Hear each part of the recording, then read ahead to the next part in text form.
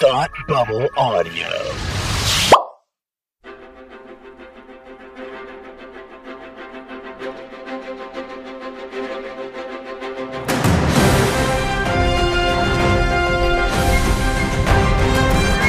Hey, and welcome back to Supergirl TV Talk. This is the podcast where we talk about the CW's hit show, Supergirl. The show may be back from its 9-week hiatus, and so are we. But unfortunately, my friend Tim is not yet back from his hiatus. So filling in for our buddy Tim is friend of the show, Brent. Hey, buddy. Hey, how's it going? Pretty good. I'm psyched to have you here. Thanks for joining us.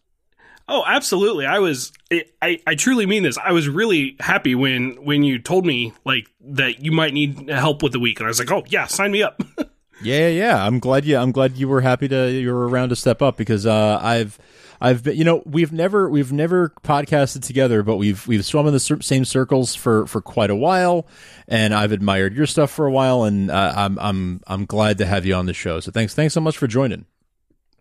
Absolutely. I'm looking forward to diving a little deeper than I usually go. So. Why don't real quick? Why don't you tell us where people can find you on the internet and some of the stuff that I have heard you on, because you do talk about DC quite a bit.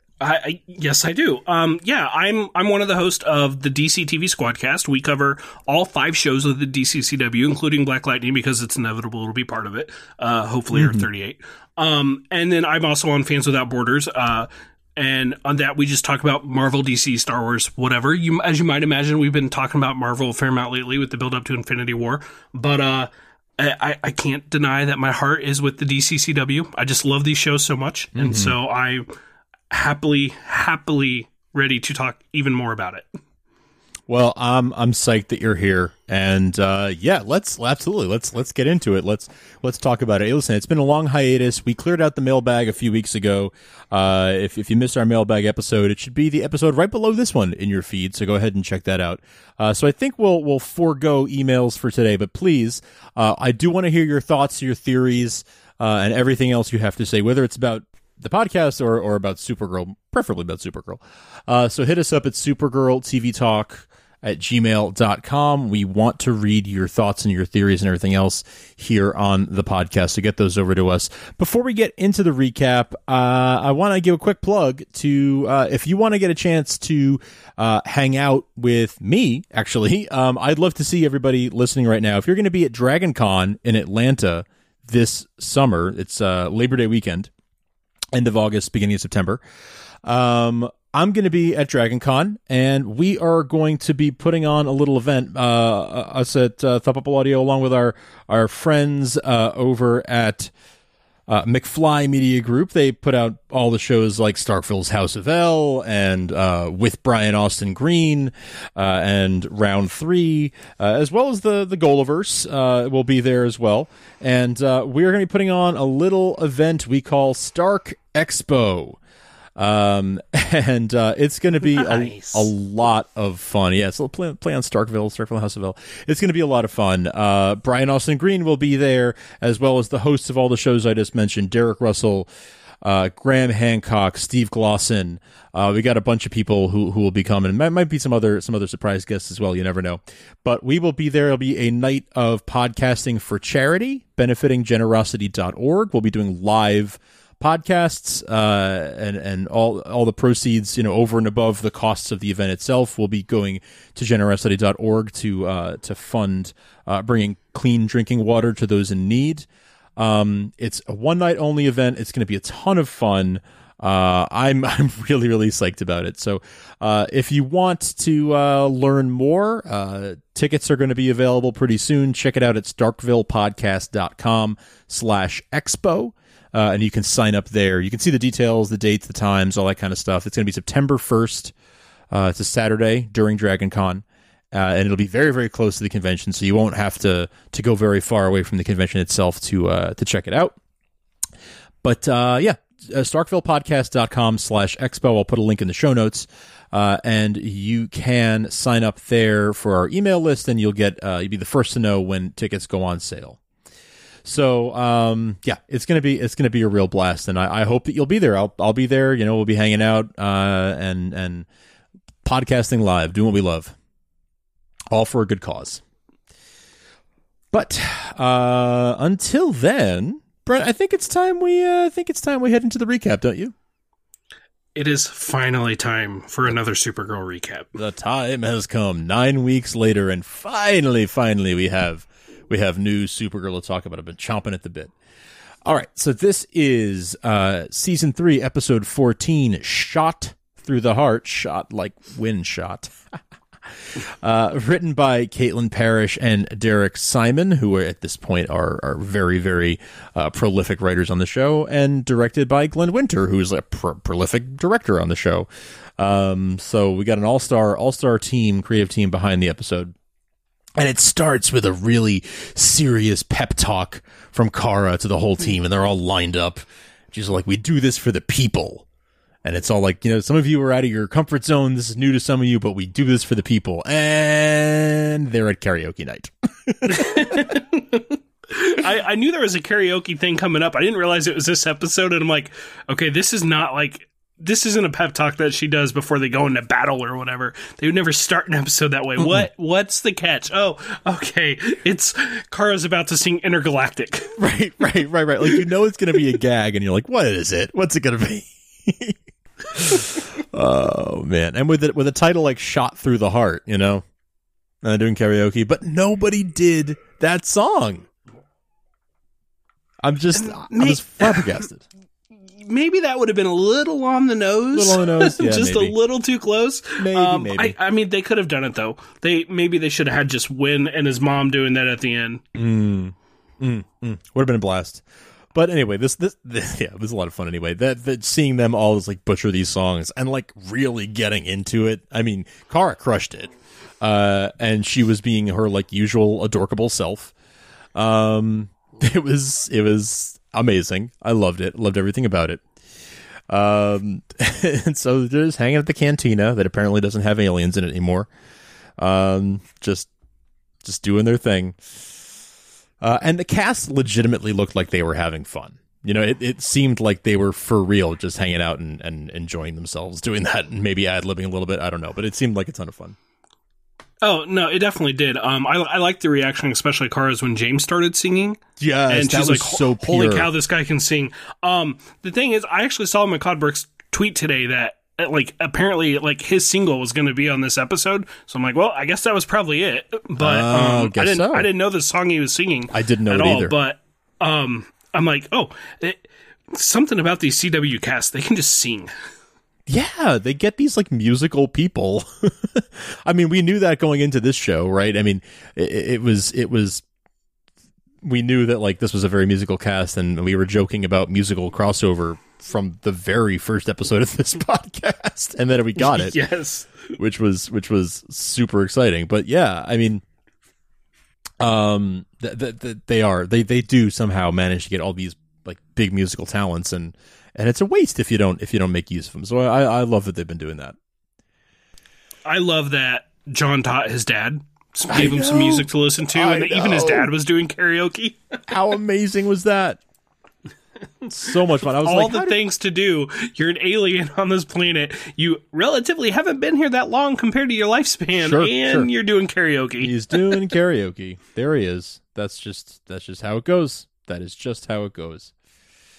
Oh man, it's too funny. It's too funny. He just like picked up the songs like from hanging around his empty apartment, like because he doesn't want to go outside and be exposed to humanity, I guess.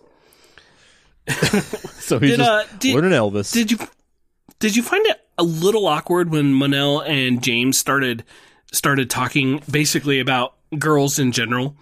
It was kind of a sudden like, oh, now these guys hang out and talk about women. Both of Kara's exes just hanging out and talking about girls. Yeah, Monel's like, are you seeing anybody? No? Then how come you checking your phone every 15 seconds? What's going on? He's like, all right, You caught me. Yeah, I'm seeing somebody, whatever. It's, we're working on it, and they toast to working on it. Mm-hmm. Yeah, but it was a little weird. Just like these two guys just who don't seem to be friends really, are suddenly like being best buds. I mean, you could argue they were even rivals at least roughly a year ago, in mid-season 2. Yeah, absolutely. You could. Absolutely. Yep. And here they are. How far they've come. Who hasn't come very far is Jean with his new apartment with his dad. Because Alex all like, hey, it's been like 3 months. Why haven't you had a housewarming? Why haven't you invited me over? I want to see it. Invite me over. And he's like, what? No, we're still putting stuff together. And she's like, no, it's time for a housewarming. And then his dad, who we affectionately, dear listeners, in case you've forgotten, we call him MJ because he's Myron Jones. MJ says, no, the house's temperature is quite comfortable.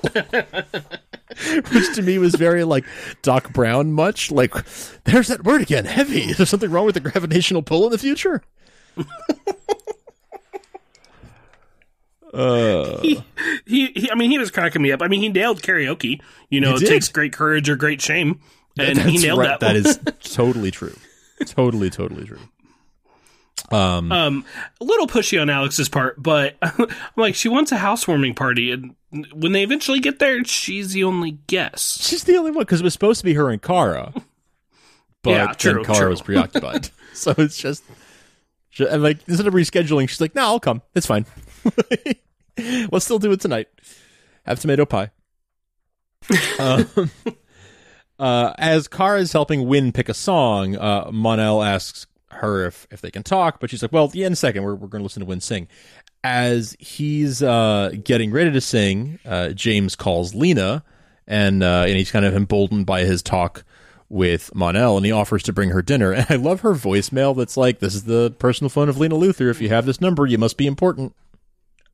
Yes. Like, that is and we hear it a couple times. That is such a Luthor thing to do. I loved it. It is, but it's charming, and it's the good Luthor way of, she pulls it off. She pulls it off, exactly. As Win starts to sing my personal karaoke jam, Take On Me by Aha, a TV shows, because, you know how you're when you're at the bar and the news is on? Yeah, me too.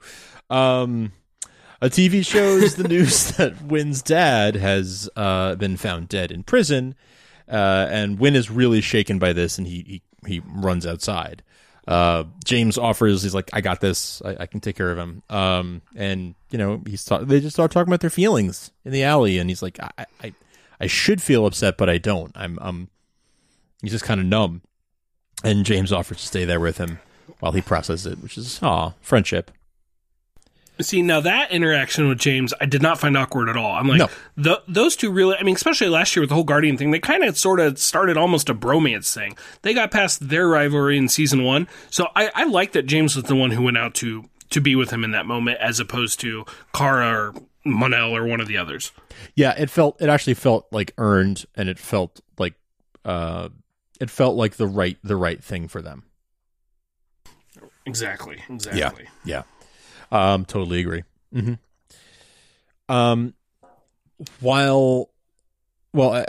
Right after that, we go to the burial, where Win has no words to share when offered an opportunity, and he's really angry. Like, he angrily throws a fistful of dirt at the casket as it's being lowered. And then his mom just appears as he's getting ready to leave, and she's so happy to see him, and he's not thrilled to see her because apparently she hasn't been there for him the last several years. But she's saying, no, you don't understand. We're finally safe. Everything's going to be okay now.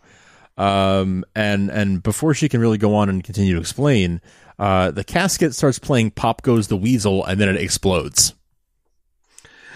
At that point, I was wondering, like, right away, I'm like, is Mary who she claims to be? Is Win's mom? Is she the toy woman?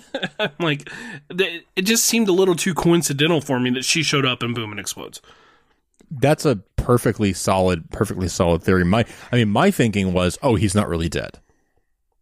Yeah, I thought of that too, but I felt like I didn't look up like the cast list or anything like that because I didn't want to know if he was in the episode. Mm-hmm. But I kind of felt like they would have put it in the promo if we were going to see the Toy Man again.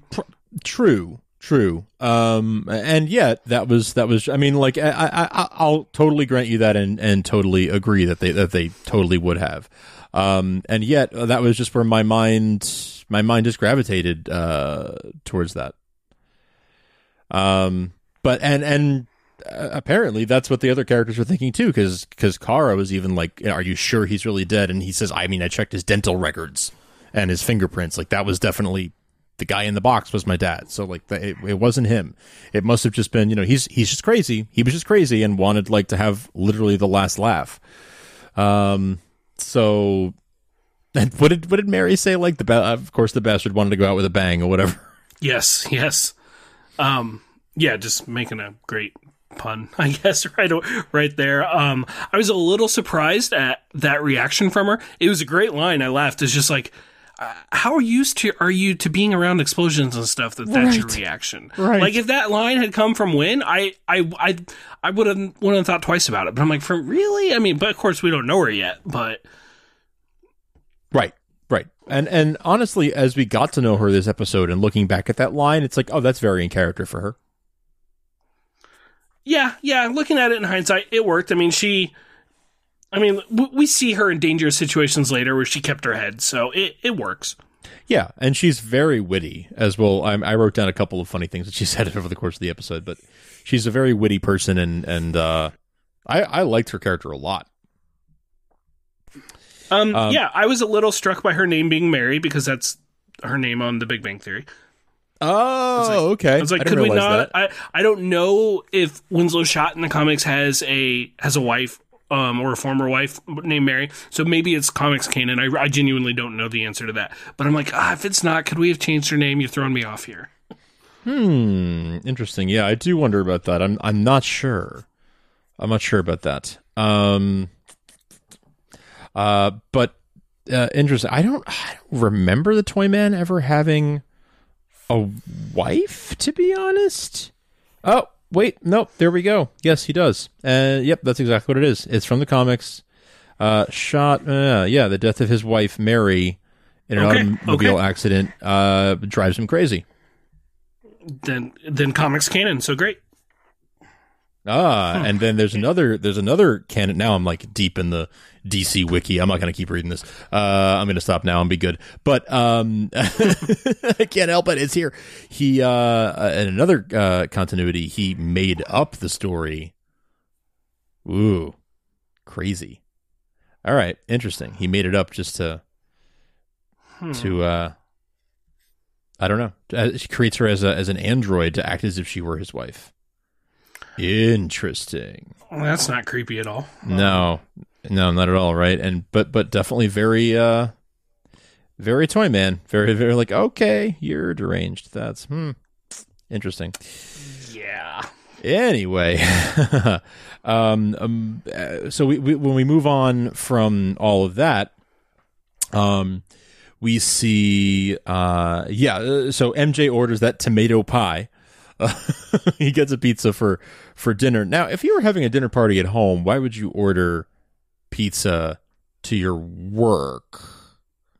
Or to where your son works, even. I was going to say, does he work there? Yeah, he doesn't. He does nothing.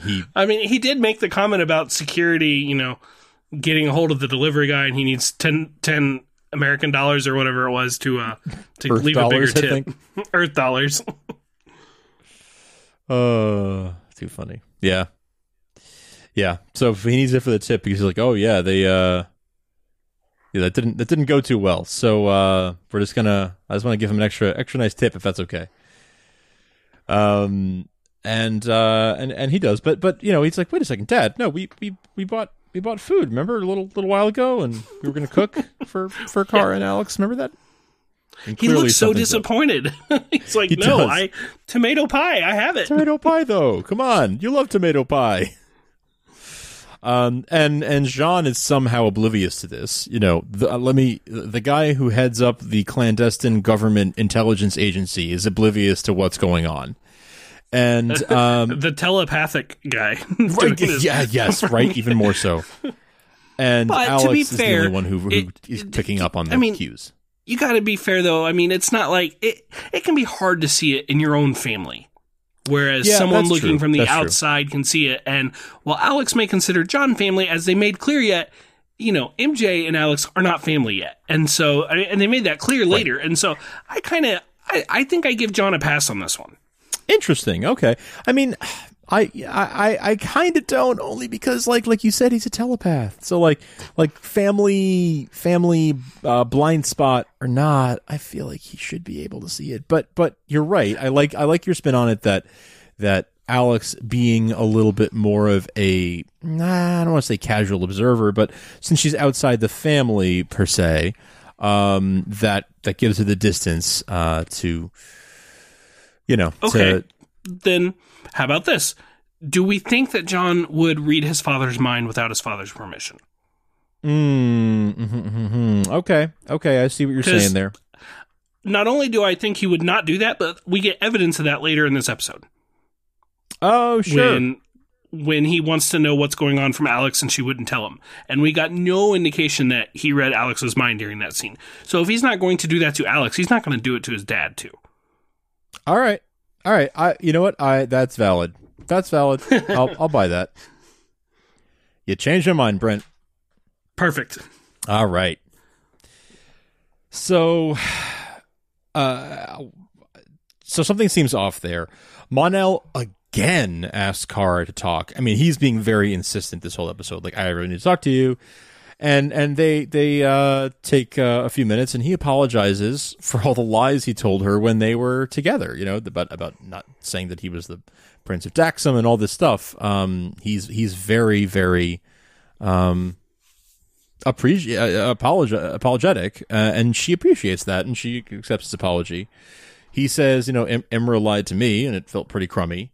They worked on she and Brainiac 5 worked on something together, and it felt pretty bad. Anyway, can we get a drink so we can talk about it?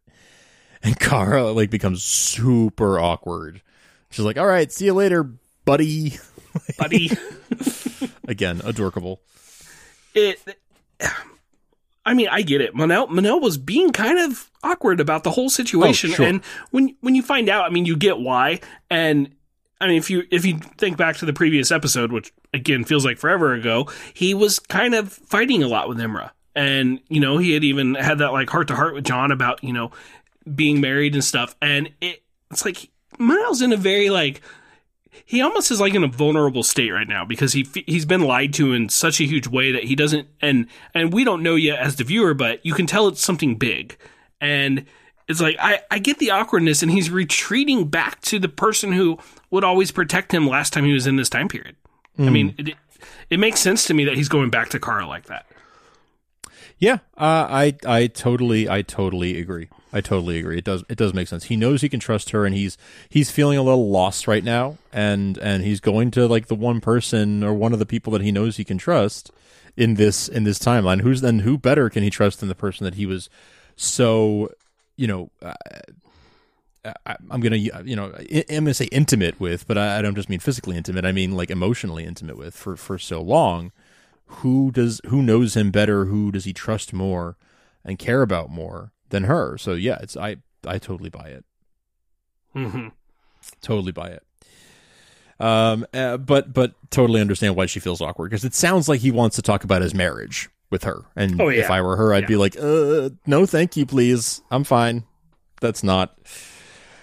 So, Mary's at the DEO because they were checking her for injuries right after the explosion.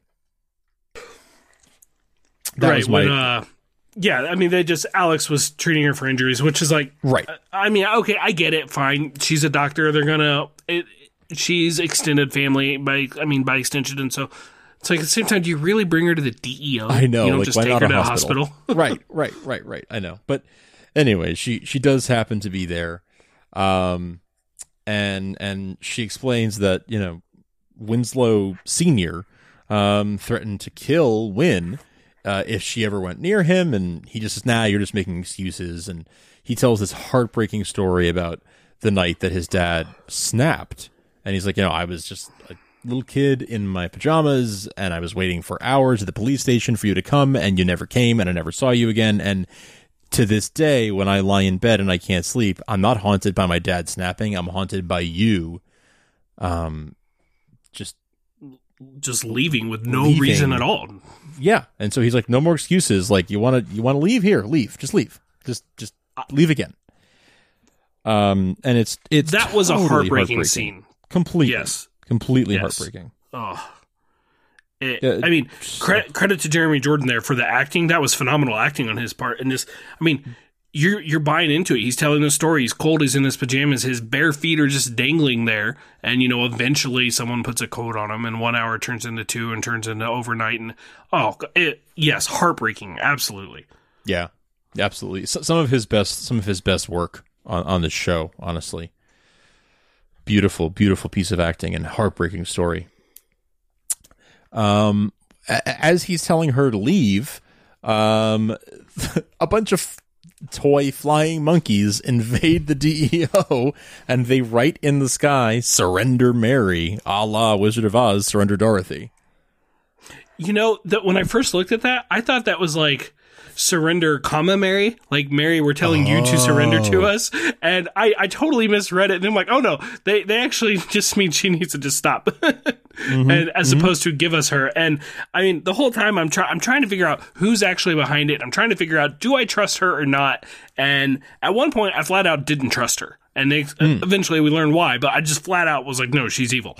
But flying monkeys, Supergirl and James fighting flying monkeys looked pretty cool, I thought. It did look really cool. It was such a really cool team up between the two of them.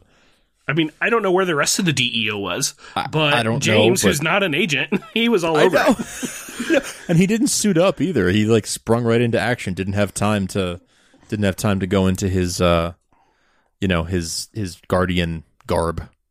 Of course, to be fair, he doesn't exactly carry it since he's only worn it once this year. That's true. That's very true. I love that moment where Wynn is like, "This is my job, Mom." And that sticks with her for the rest of the episode, where she's like, "Really? Is this happening to you all the time? What's my baby doing?" Meanwhile, at dinner, Alex is with Jean and MJ, and she's like, "Oh, there was just a small kerfuffle at the EO. Don't worry about it. Cars on it." And they're talking about music. They get into some pretty heavy topics at this dinner, where they're talking about how problematic, the early days of rock and roll were, where people of color weren't treated the same as their white counterparts. There's rock and roll pioneers. And she comments that Jean, in particular, has chosen to be a black man in America, and that it calls for a harder existence in and of itself. But he says something really, I think, kind of inspiring, where he says, "I wouldn't want to change my skin color to feel safe or to feel seen or to feel like I'm not a target. I'd rather change the world." Right. Which is just so inspiring, and so what a wonderful, wonderful sentiment of, I don't need to change. The world needs to change so that people like me can feel safe.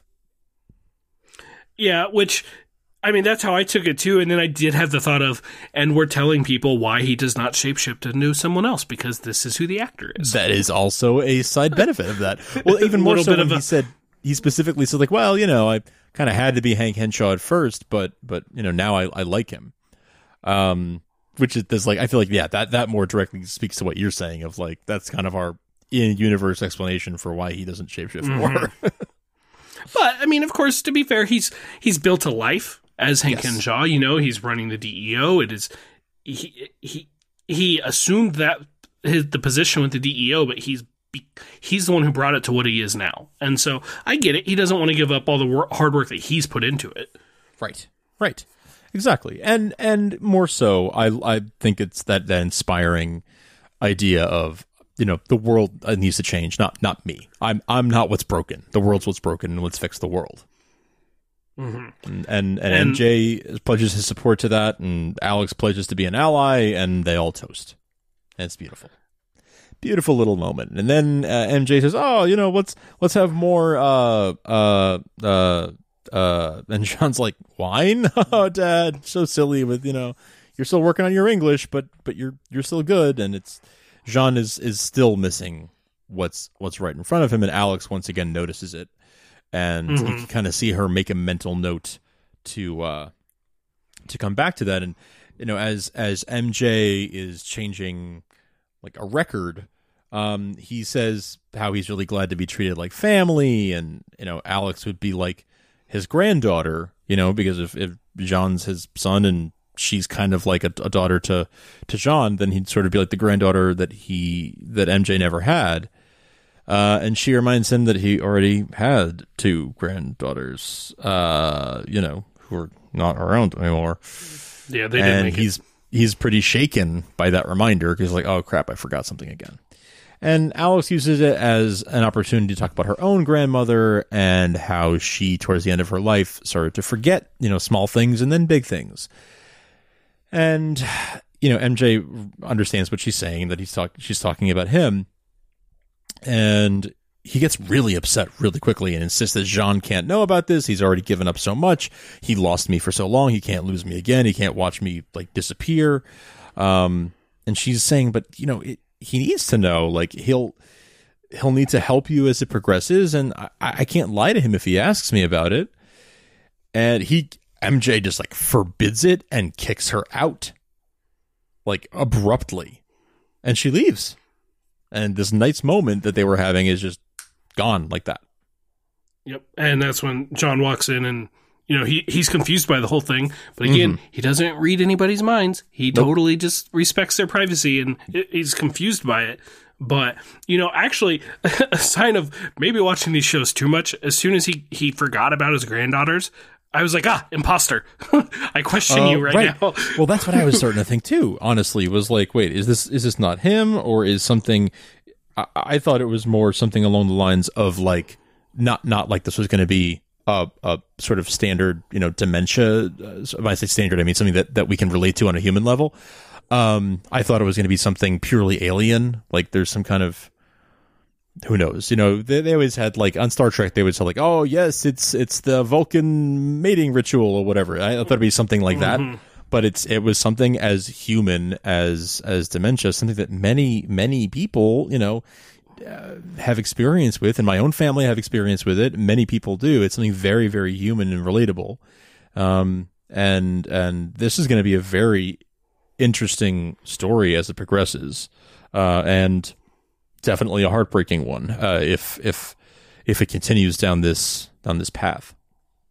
I think we're going to get some real beautiful, if not terribly sad, character moments out of this storyline. Yeah, as long as they don't comic book science it away, which I don't think they're going to. I really think I feel like that's not something they would play around with, and that they really are going to, like, go the distance with this story arc. I agree with you. I feel like that would be a little insensitive, and that they wouldn't. I don't think they would do that on this show. It feels like the same way that famously in the 40s they wouldn't have Superman. You'd see Captain America punching Hitler, right? But they didn't have Superman fighting the Nazis or fighting the whoever the enemy of the U.S. was in war, because it wasn't as simple as, like, in real life.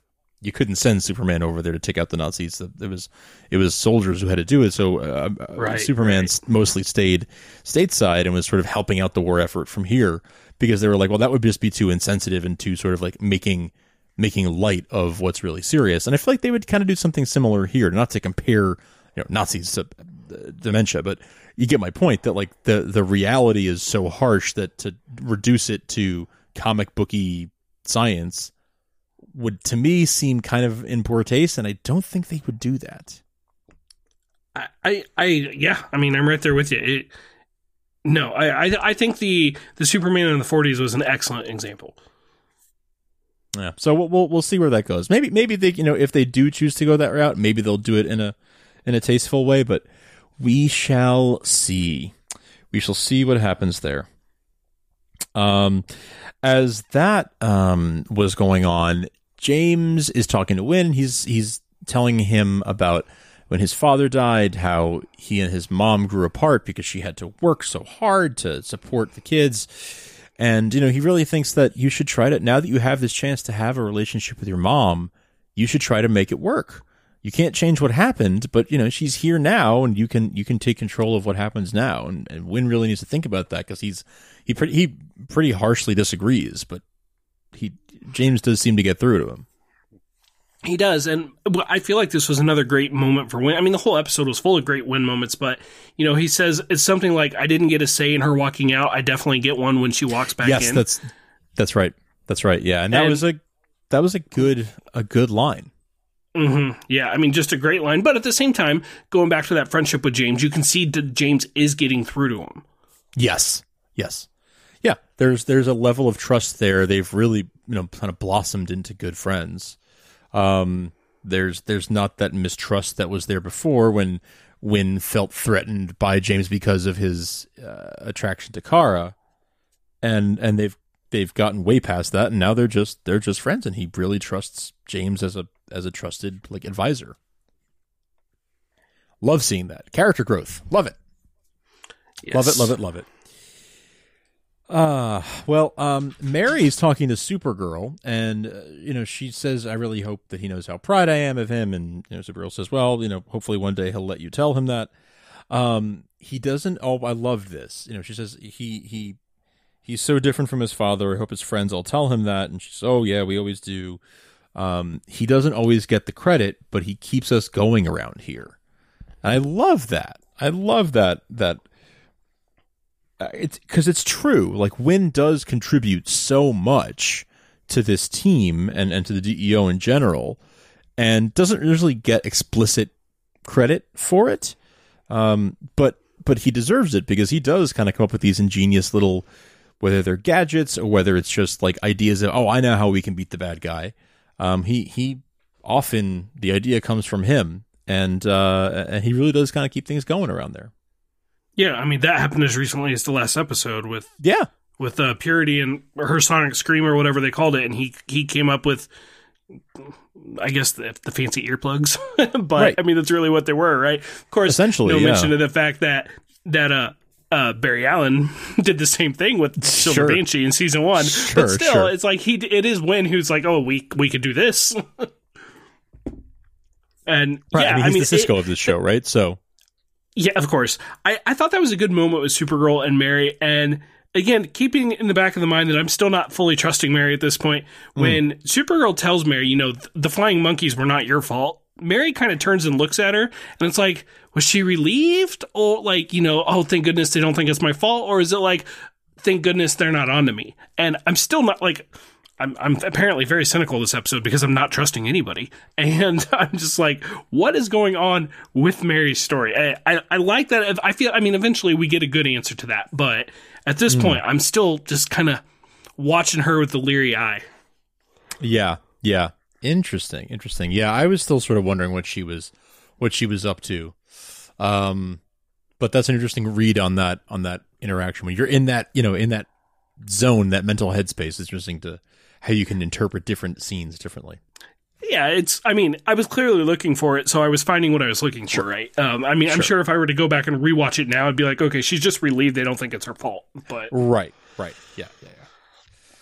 Well, she turns out to be, there does seem to be more to her than meets the eye, though, because while Wynn is trying to disassemble these monkeys, the flying monkeys, and figure out what they're made of and what makes them tick, and where they came from, Mary explains that she was once his father's apprentice, and that's how they met, and he taught her everything that he knew, and she kind of gets to work on the monkey, and she tells this story about, she's remember when you were a kid and we went to Disneyland? And he's what? No, we didn't go to Disneyland. We got into a car accident. We never made it there, even because you wanted to leave, be there first thing in the morning when they opened. And she tells, the truth is, and I think if I'm reading this right, it's supposed to be her version of the night that she lost him. And it's that, it turns out she told him they were going to Disneyland, but she really wanted to go to a domestic abuse shelter. And when Wynn Sr. found out, he ran them off the road. Wynn got a concussion, and that's when he threatened her that he would kill little Wynn if she ever got near him again. And so that's why she left. And I think that's why. And he did it in a stolen car. He did it in a stolen car so that they would not track it back to him. Right. So do you think that's that same night when she left or not? It was a little unclear to me whether she's no, you remember it this way, but here's what really happened. Or if this is a different time. Because if she's saying that's when she was threatened that he'd kill Wynn, it seems wouldn't she leave then? I don't know. I guess maybe I might be reading too much into it, but I'm No, curious I if don't that's because think it seems you like are. it has more meaning if that's what happened. They never really connected those dots, and it's like if it was the same night that she left, then it's by extension the same night that he, the whole story earlier about sitting in the police station waiting on her. And I feel like he would have mentioned that, I thought I was going to Disneyland and instead I lost both my parents. That's true. Yeah. But if he got a concussion, maybe he doesn't remember it being the same night or something. I don't know. I think they said he was 9 years old at the time. So, I mean, right. Let's say it was the nights were at least very close in the timeline, if not the same. Sure. Speaking of timelines, knowing that it was 20 years ago and he was 9 years old means that Wynn is about 29, which is a thing we love to piece together on this show. It's like, how old are these people? So there you go. Yeah, I didn't think of that, but yeah, you'd be right about that. Because we spent so much time in season 1 trying to figure out how old Kara was, and we finally settled on an answer, which I don't even remember anymore. But we were like, all right, so then that means if you put this together and the timeline skews off, you get 1985A, and that means that Kara is 26 or whatever. So there you go. I just would have told you mid-20s. Yeah, I mean, we knew maybe that, upper. Just obsessed with details on this show, Brent. Of course. Really? So, break out the timeline. Yeah, exactly. Pull out the whiteboard. Let's sketch it out. Let's diagram it. So she says that, her husband didn't just suddenly go crazy. It was more gradual, and he was mean, and he was kind of always a bad guy. And she can't undo these last 20 years, but she can at least try to explain to him, what happened and why. And you can tell that this got through to him, and he believes her, and he has a deeper understanding of, how difficult it was for her. At the same time, Jean, sees Alex and he's like, what happened last night? What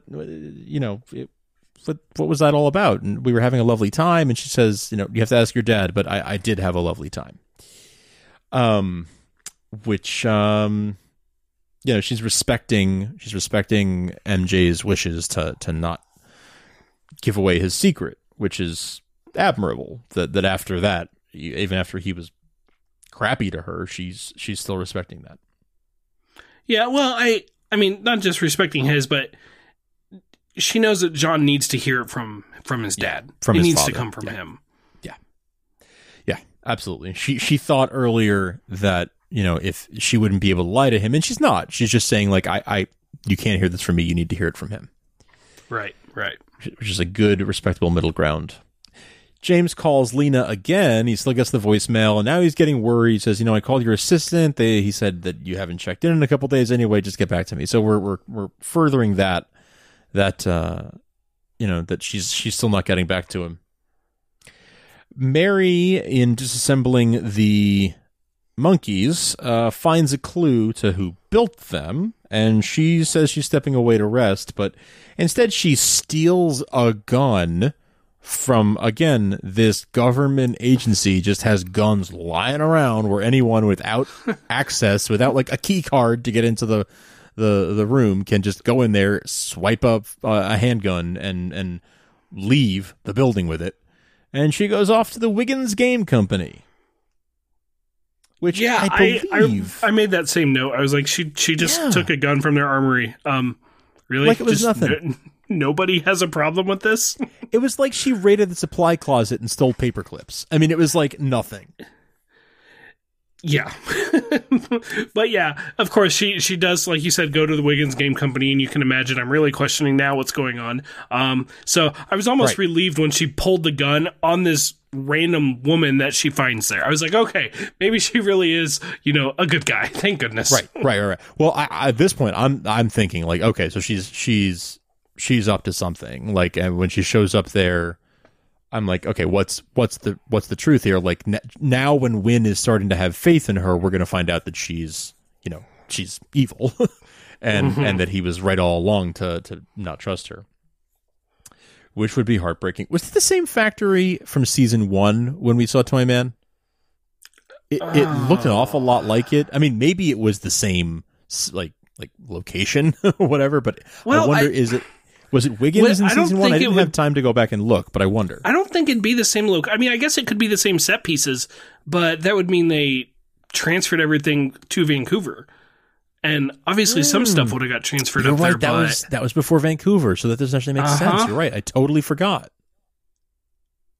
Huh. Honestly, I just took it to be like one of his facilities, maybe. Sure. Or we could probably say, considering they're in Vancouver, it's a different part of the factory. Sure. Let's go with that. That. You know, I totally forgot that I assumed like, oh, I bet they shot this in the same location, but I forgot that was before they moved to Vancouver. I feel like we can safely bet it's not the same location. No, it can't be. It can't be. Because they didn't go down to LA for one scene. No way. I wasn't even, I forgot that. I kind of erased that piece of history from my brain. I'm a little rusty, guys. It's been 9 weeks. So forgive me. But like you said, she pulls a gun on this woman who's working on this creepy doll thing in the warehouse, and the woman springs a trap on her, and now Mary's trapped. She sends a video to Wynn at the DEO and says, come save mom, or I'm going to kill her. So the team, she captured Mary there. That's like the most unbelievable part of the episode. She used a claw, like one of the claws, like the claw from Toy Story. Those things never get the thing on the first try. Never. There's no way she actually would have captured her. You know what? You're totally, I call BS. I may have seen Toy Story a few too many times lately because of my 5 and 2-year-olds, but still, it's like the claw. I'm like, no, there's no way it works. No way. That's the age I was when I saw Toy Story for the first time. I was about 5 or 6. Yeah. That's when it came out. But yeah. Well, it's a big deal in my house right now, so I've seen it a lot lately. As it should be. It's always a big deal in my house. Love that movie. Love those movies, all of them. Anyway, Supergirl and Mon-El and James roll out to save Mary, and Wynn says he's coming with them. Which James isn't thrilled about, but Wynn still comes. So this woman explains that she worked maintenance at the penitentiary where the elder Winslow Schott was being held, and she became his apprentice, his protege. So apparently he has a thing for having apprentices and proteges because Mary was his apprentice too. And she is now executing his final wishes, which included making Mary watch as she kills Wynn, and then killing Mary herself. Fun tidbit here. I was curious, wait, they never said her name. I noticed that she had a name tag that said Jacqueline. And I looked her up, and the character's name is Jacqueline Nimble, and it looks like she is a female spin on the character called the Jokester, who's usually a man, and his name is usually Jackie Nimble, like Jack be nimble, Jack be quick. So she's the Jokester, but no explicit reference to it. But there you go. A I minor don't know this sort of character. I don't either. It's a minor like Earth 3 character that I don't know really much of anything about. But there it is, the Jokester. That feels like it would be one of those like a Marvel character that's supposed to be the Joker, but it's not technically the Joker, and so they can get away with it. That's so weird. I'm looking it up now. No, I know nothing about this guy. He is a Batman villain. He, well, not Batman, Owlman, because it's Owlman, Earth 3. yes, Earth 3. Yeah. Yeah. Huh. So that's, yeah. Yep. That's so weird. I know. The Jokester. I don't know why, but I'm suddenly reminded of the prankster on The Flash when the young prankster's mom came into town and the two of them were doing stuff. And I feel like, of course, the prankster and the toy man were always kind of cut from the same cloth anyway, but that is now what I'm thinking of. Oh, yeah. No, I totally get similar vibes. Absolutely. Yep. It's like taking that story and turning it on its head a little bit. Yeah, exactly. Yeah. Mm-hmm. Well, I mean, they're out for all-out war at this point because we have toy planes with real bombs that are flying all around them. These like Power Wheels size Hummers with a flamethrower. I love a Wynn's like they're literal Hot Wheels. And they had because he's yelling, there's something on our 12, and he's like, no, that's our 6. Did you notice James did bust out his Guardian shield during this? He did. There's just the shield. I'm like, come on, man, just either be Guardian or don't be Guardian, I mean, we've seen James using the shield as James more this year than we've seen him as Guardian. Yeah, they're really hedging on that, I feel like. They're sort of like, maybe this wasn't our best idea. I don't know. I mean, I kind of just wish they would commit to it. Either direction. Just commit one way or the other so we can move forward.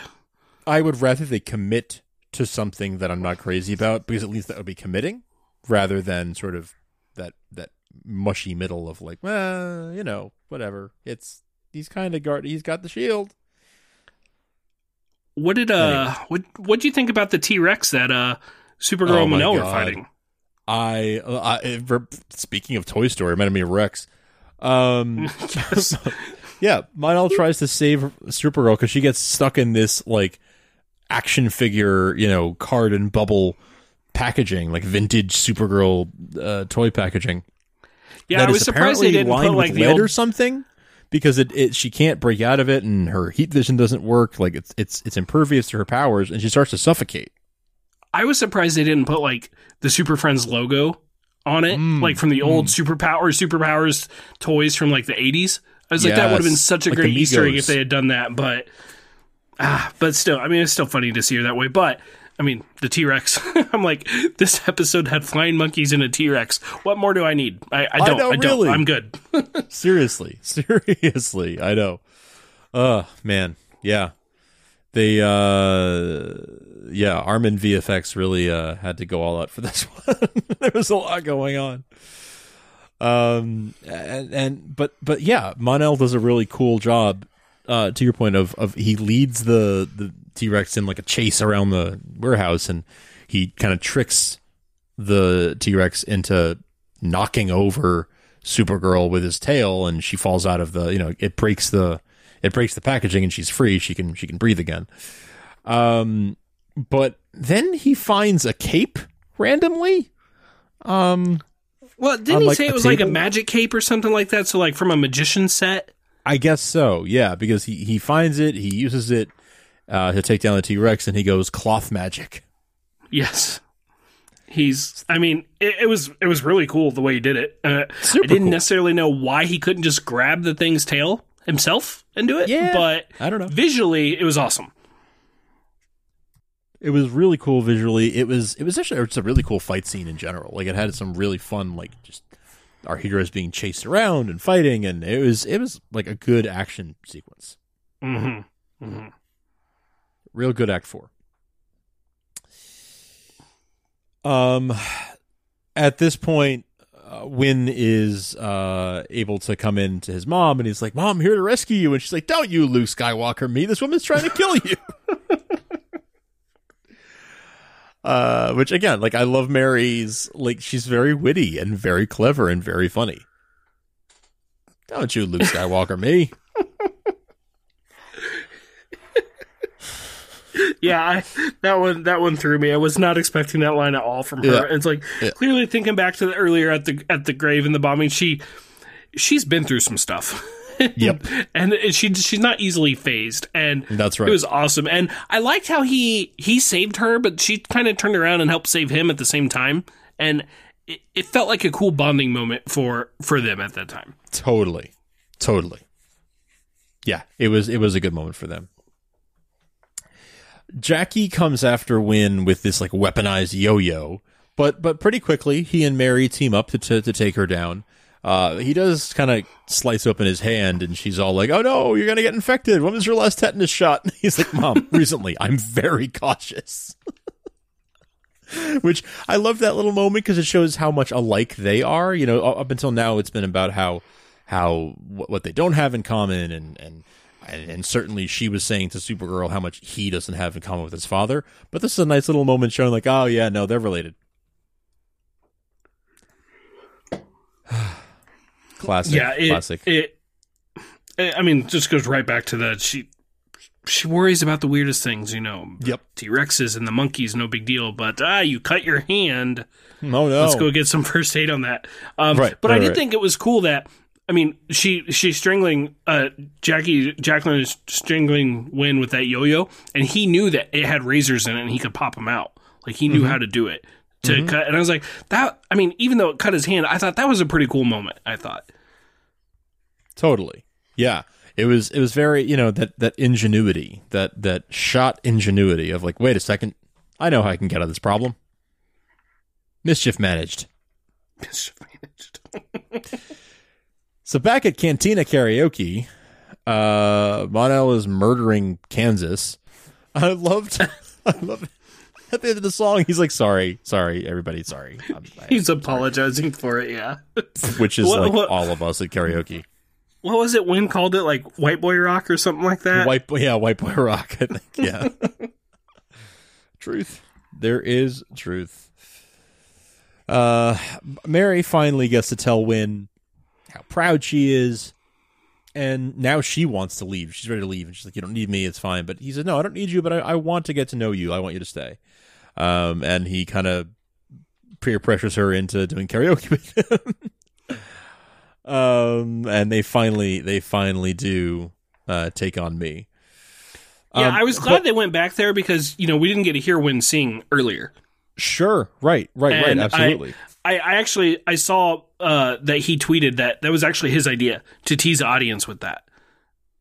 And I was fun. Like, well, it's cool they used your idea, but I wanted to hear you sing, so I'm just glad they followed up with it because I know what an incredible singer he is.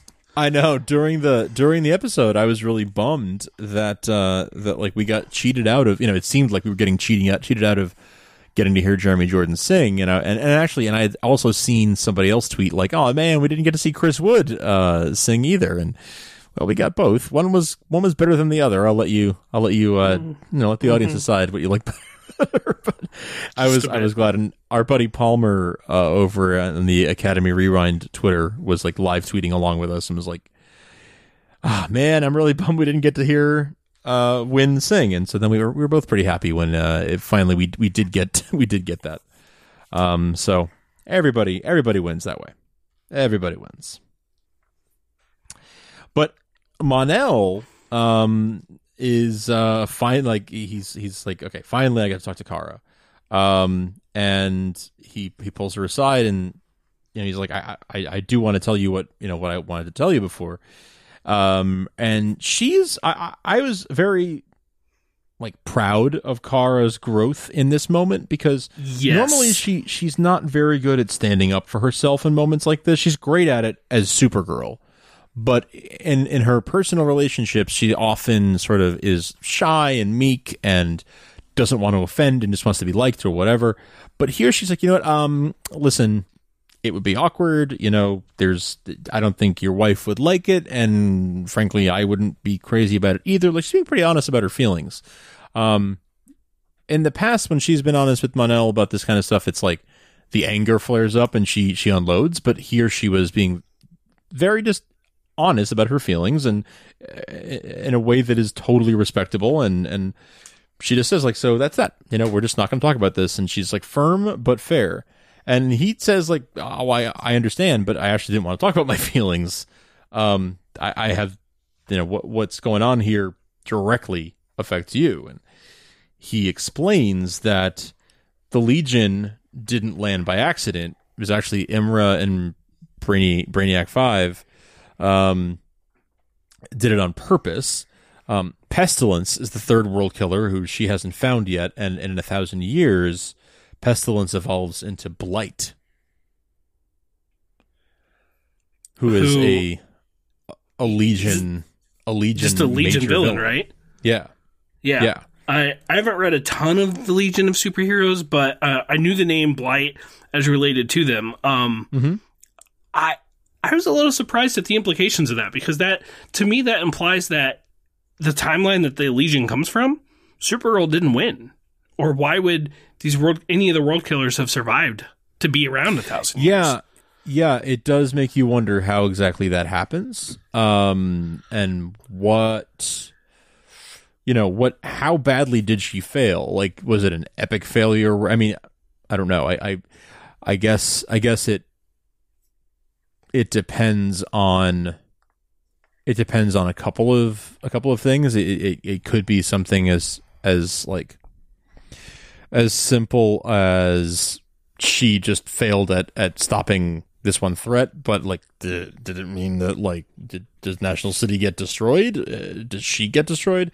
Back in the episode Legion of Superheroes, Blight is mentioned as causing an extinction level event. And they say, like, oh, that's how we got stranded here in the 21st century. Because isn't that extinction level event what messed with their history, which is why they don't know everything that happens? That's what Imra and Brainiac were saying at the time, but now it sounds like they knew more than they were letting on. Yeah, they deliberately they found out, like, okay, well, this is where Blight comes from, so we're going back to stop it. So it's hard to know exactly how much of that was truth and how much wasn't, but there definitely was some deception and some subterfuge going on there. So he's feeling pretty betrayed by that his best friend and his wife were keeping a big secret. But, kind of moreover, I love this sort of Terminator plot of we have to go back in time to save the future. Yeah, it's good. And I mean, I see it from their side. They were keeping it from him because they didn't think he'd come back to that time otherwise. Right. And they presumably know that his power is going to be needed because he is still probably the most powerful of them all because he's got near Kryptonian level powers. And right. It makes sense to me. I mean, it does, but I get why he feels upset. I kind of wish we had seen Brainy to be there as part of that revelation to the audience, because I feel like I do too. Just the way that he delivers lines and the way that he interacts with the others, I feel like it would have been funny, in all honesty, which maybe they didn't want it to be funny, so that's why they didn't use Brainy. But, I mean, aside from the fact that I've liked this interpretation of Brainy that they've used, even though it doesn't look exactly like he does from the comics, I would have liked to have seen him been a part of that conversation. Me too. It felt a little strange to have it just be sort of relayed third party by Mon-El. But I'm sure there's a good reason for it. I'm sure they needed to do it that way to set it up, because they only have these actors for so many episodes out of the season, and they wanted to maximize their time in a different way. I mean, Imra and Brainiac, they only have them for so many episodes out of the season. So maybe that's why. I don't know. It did seem a little odd to me that it was like, here's just a pure exposition conversation where we're gonna let you know this major plot point in a kind of almost casual way at the end of an episode. But there it is, and hopefully we get a better Legion story because of it. And if the trailer for next week's any indication, then I think we do. But yeah, I agree. It did seem a little odd that they did it that way, and I do wish we had gotten Brainiac giving part of that exposition. So this is around when when John walks in, right after talking with MJ. Yeah, he does talk to MJ, and he makes him like ghost pepper mac and cheese, which sounds amazing, by the way. And MJ kind of breaks down and says, he starts telling his secret, and yes, then John walks into the club and he embraces Alex. He kind of understands why she left the way she left, and they have a tender moment. And right at that moment, Lena finally calls James back. And she's like, oh, no, it's all okay. Me and Sam have just been here in a conference room hashing things out. We're acting like it's a startup, and we just been here for a few days and we lost track of time. But it's just really everything's we're all fine here. How are you? And we see that she's keeping Sam in like a hospital bed in what looks like some kind of a lab facility. But she says everything's fine. But when a Luthor says everything's fine and they're keeping somebody in a hospital bed, I'm not sure everything's actually so fine. Not just in the hospital bed, but like in a cage inside a lab. Right. And like she was quarantined, but we know she wasn't quarantined because Lena was standing right next to her. But right. And so I'm like, is it actually a cage at this point? Because if it was, why would Lena go in there? I don't know.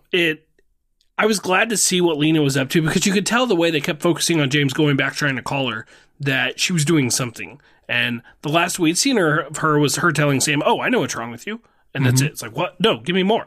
Now I can. Did you watch the trailer for next week? I did. Okay. All right. We can get into that in a minute then, because I have some thoughts Yep. that I'm interested in. But that was a good way to end this episode and kind of get us back on track, get us back into the sort of the big bad plot and presumably the Legion stuff too. It was a good way to. This was a nice diversion from that. It's nice once in a while to have a villain that, you know, while Jackie wasn't like the most compelling villain in and of herself, she was more an extension of. She didn't have to be. Toyman? Yeah, she didn't have to be. I mean, the story was about Wynn and Mary. She was like Jacqueline was like the definition of just a plot device. It didn't matter who the villain was. The villain was not the point of this episode. It was all about Wynn reconciling with his mom. Mm-hmm. And from that standpoint, and it feels like we haven't had a good Wynn episode in quite a while, I think it was nice. And of course, it looks like, based on the end, that they're jumping right back into the overall larger narrative of the season by jumping back into talking with Sam and Lena. And so I thought it was, I mean, if not my favorite episode of the season, I thought it was a pretty strong episode for coming back out of this break. Mm-hmm. I agree. It was a strong return. It was fun. And it had a lot of heart. It tackled some important issues, like abuse and race and,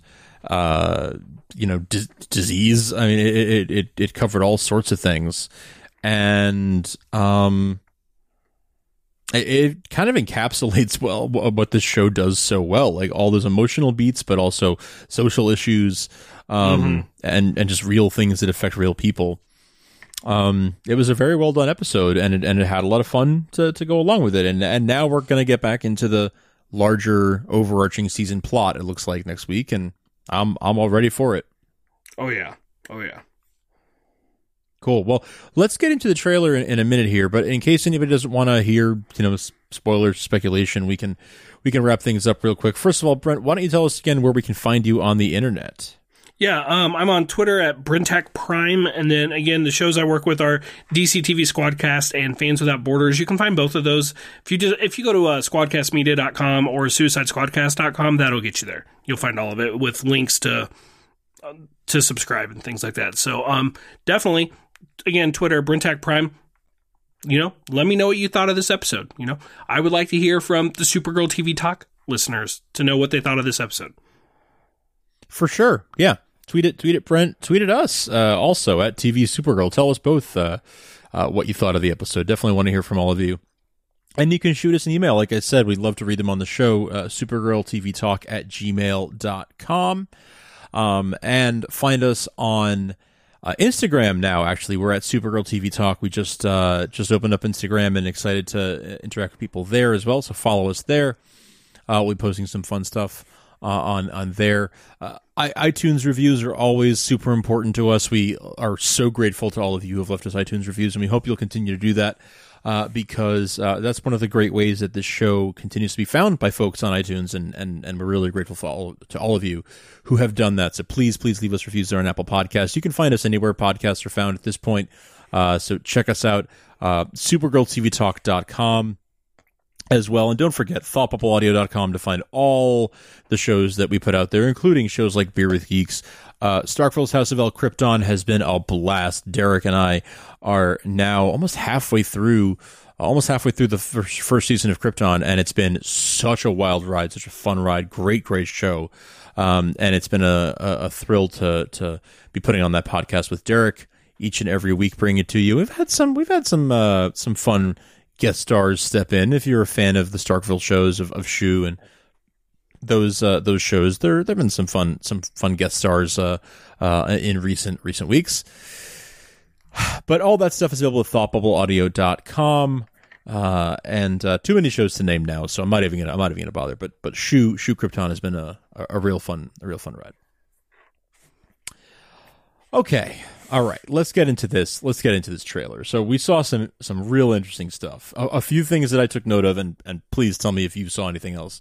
So we see Mon-El talking about pestilence and plagues and how it's real, like, Old Testament level stuff. Sam does not look to be a willing participant in this experiment that's happening. No, and this is where I'm like, why was Lena inside of it? Because they clearly are trying to keep her quarantined away, and whatever cage she's in was standing up to her heat vision blast. Right, I noticed that. She watches herself on a security video trying to blast her way out. So presumably she like turned into rain and used her powers, so she doesn't remember it. But they play back the video for her. But so, you know what the most important part of the trailer was, though, right? Was it the suit? Absolutely.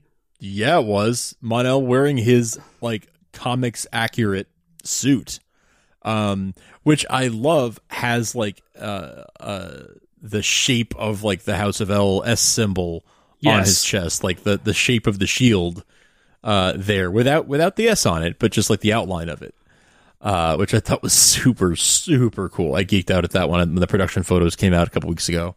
Well, it's kind of a nice merging of a couple interpretations of Mon-El from the comics, because I remember it in the Connor Kent Superboy run. There was a Mon-El in that, though he went by the name Valor, but he had like this same red costume. And then when Mon-El was the hero of Metropolis shortly before the New 52, he had a red costume again. This one had the S shield on it up in the corner, and I felt like this was a good merging of those two. Yeah, it is. Yeah, I remember the Valor costume well, and yes, it is a nice blend of the two, which is what they've been doing on this show. You know, like they take like, all right, this is a little bit Man of Steel and a little bit Jeff Johns, and we're just gonna put them together and kind of make this new amalgamation of the two. It's what they do so well. I've been waiting to see this costume since he was on the show last year. Same, dude. Same. So excited to see that. I think it's a nice touch that the way the cape is on it, I've looked at this costume a lot. The way the cape is on it is a lot like the Tyler Hoechlin Superman suit. It is, over the shoulders. Mm-hmm. Yep. Which is how the Mon-El costume was before New 52. Like, it had the big like button things on his shoulders that the cape came into. Yep. So it's very, very, very comics accurate. Very. Yeah, I'm excited to see it beyond the 2 or 3 stills they've released that I've looked at for probably far too long. I've been studying them very closely. Yes. But Sam and MJ both have like red eyes, and there's talk of pestilence and the plague, and that it can affect anyone. And then we see Kara fighting with Mon-El in his suit. And then she says, like, what did I just do? So it seems like there might be some kind of virus or plague or something that's coming as a result of pestilence, the third world killer, that Mon-El foretold. So we're seeing I'm guessing we're seeing our first face-off with Pestilence, who will eventually become Blight. Yeah, I mean, that's kind of what I thought. But, they're more than halfway through the season. They kind of got to get to introducing the rest of them quickly. I mean, we spent a lot of time with Rain, but it makes sense that they would move faster through Purity and Pestilence. Right. It does, yeah. It does make me wonder.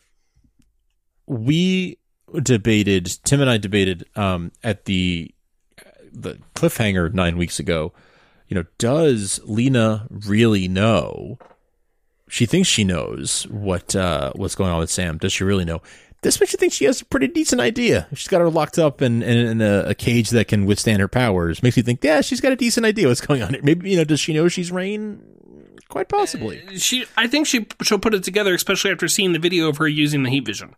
I mean, if Lena did not know at the start of next week's episode, I think she's going to know by the end of it. She can't just think she's just a metahuman, right? Like, she's got right.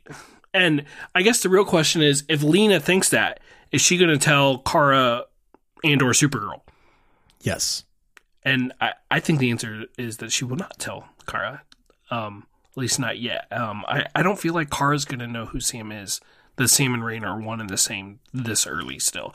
I mean, we're getting close to the end, but I feel like at the same time, it's not quite time yet for that reveal to happen. At least not to Kara. I mean, I'm kind of on board with the idea of Lena knowing. Yeah.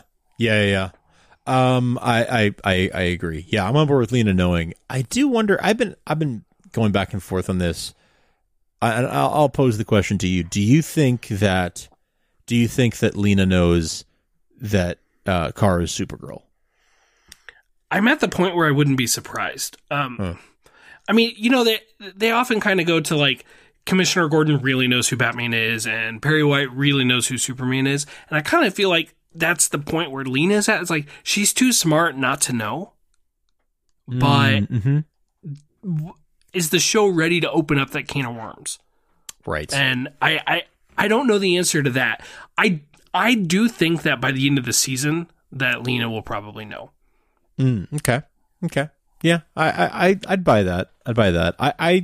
I've been on the fence. I think I'm back in the camp. For a while, I thought she did know. I'm back in the camp of I don't think she does, but I think I agree with you that she will very soon. And it's a matter of how will she handle it? I wouldn't be surprised if she finds out, but doesn't tell Kara for a long time that she knows. And I feel like Lena's reaction to knowing will be very telling of, is she really like a Luthor like Lex is? Or, because fans like to debate, is she going to go bad? Are we looking at another Smallville thing of Clark and Lex where they started off as friends before they became mortal enemies? And the debate's happening with Lena and Supergirl, and it's like the reaction to finding out the truth about who Kara is, I feel will be very telling to which way they're going with that. Absolutely. Yep. I've got to agree. It's a lot hinges on that, and it will be very telling. Cool. Well, I think that pretty much wraps it up. Any final thoughts on the trailer or anything else? No, I feel pretty good. Like we covered it. Just want to say thank you again for inviting me on. I had a blast doing this. Dude, it was a blast having you. Thank you so much for joining. You're more than welcome back. We'd love to have you back. Maybe we could have some kind of a round table at some point with a bunch of friends, and you'd certainly be part of that for sure. And you're welcome back anytime you want to geek out about Supergirl or anything else, really. That would be awesome. I love that idea. Well, thanks so much for joining, and thanks everybody for listening. So until next time, up and away.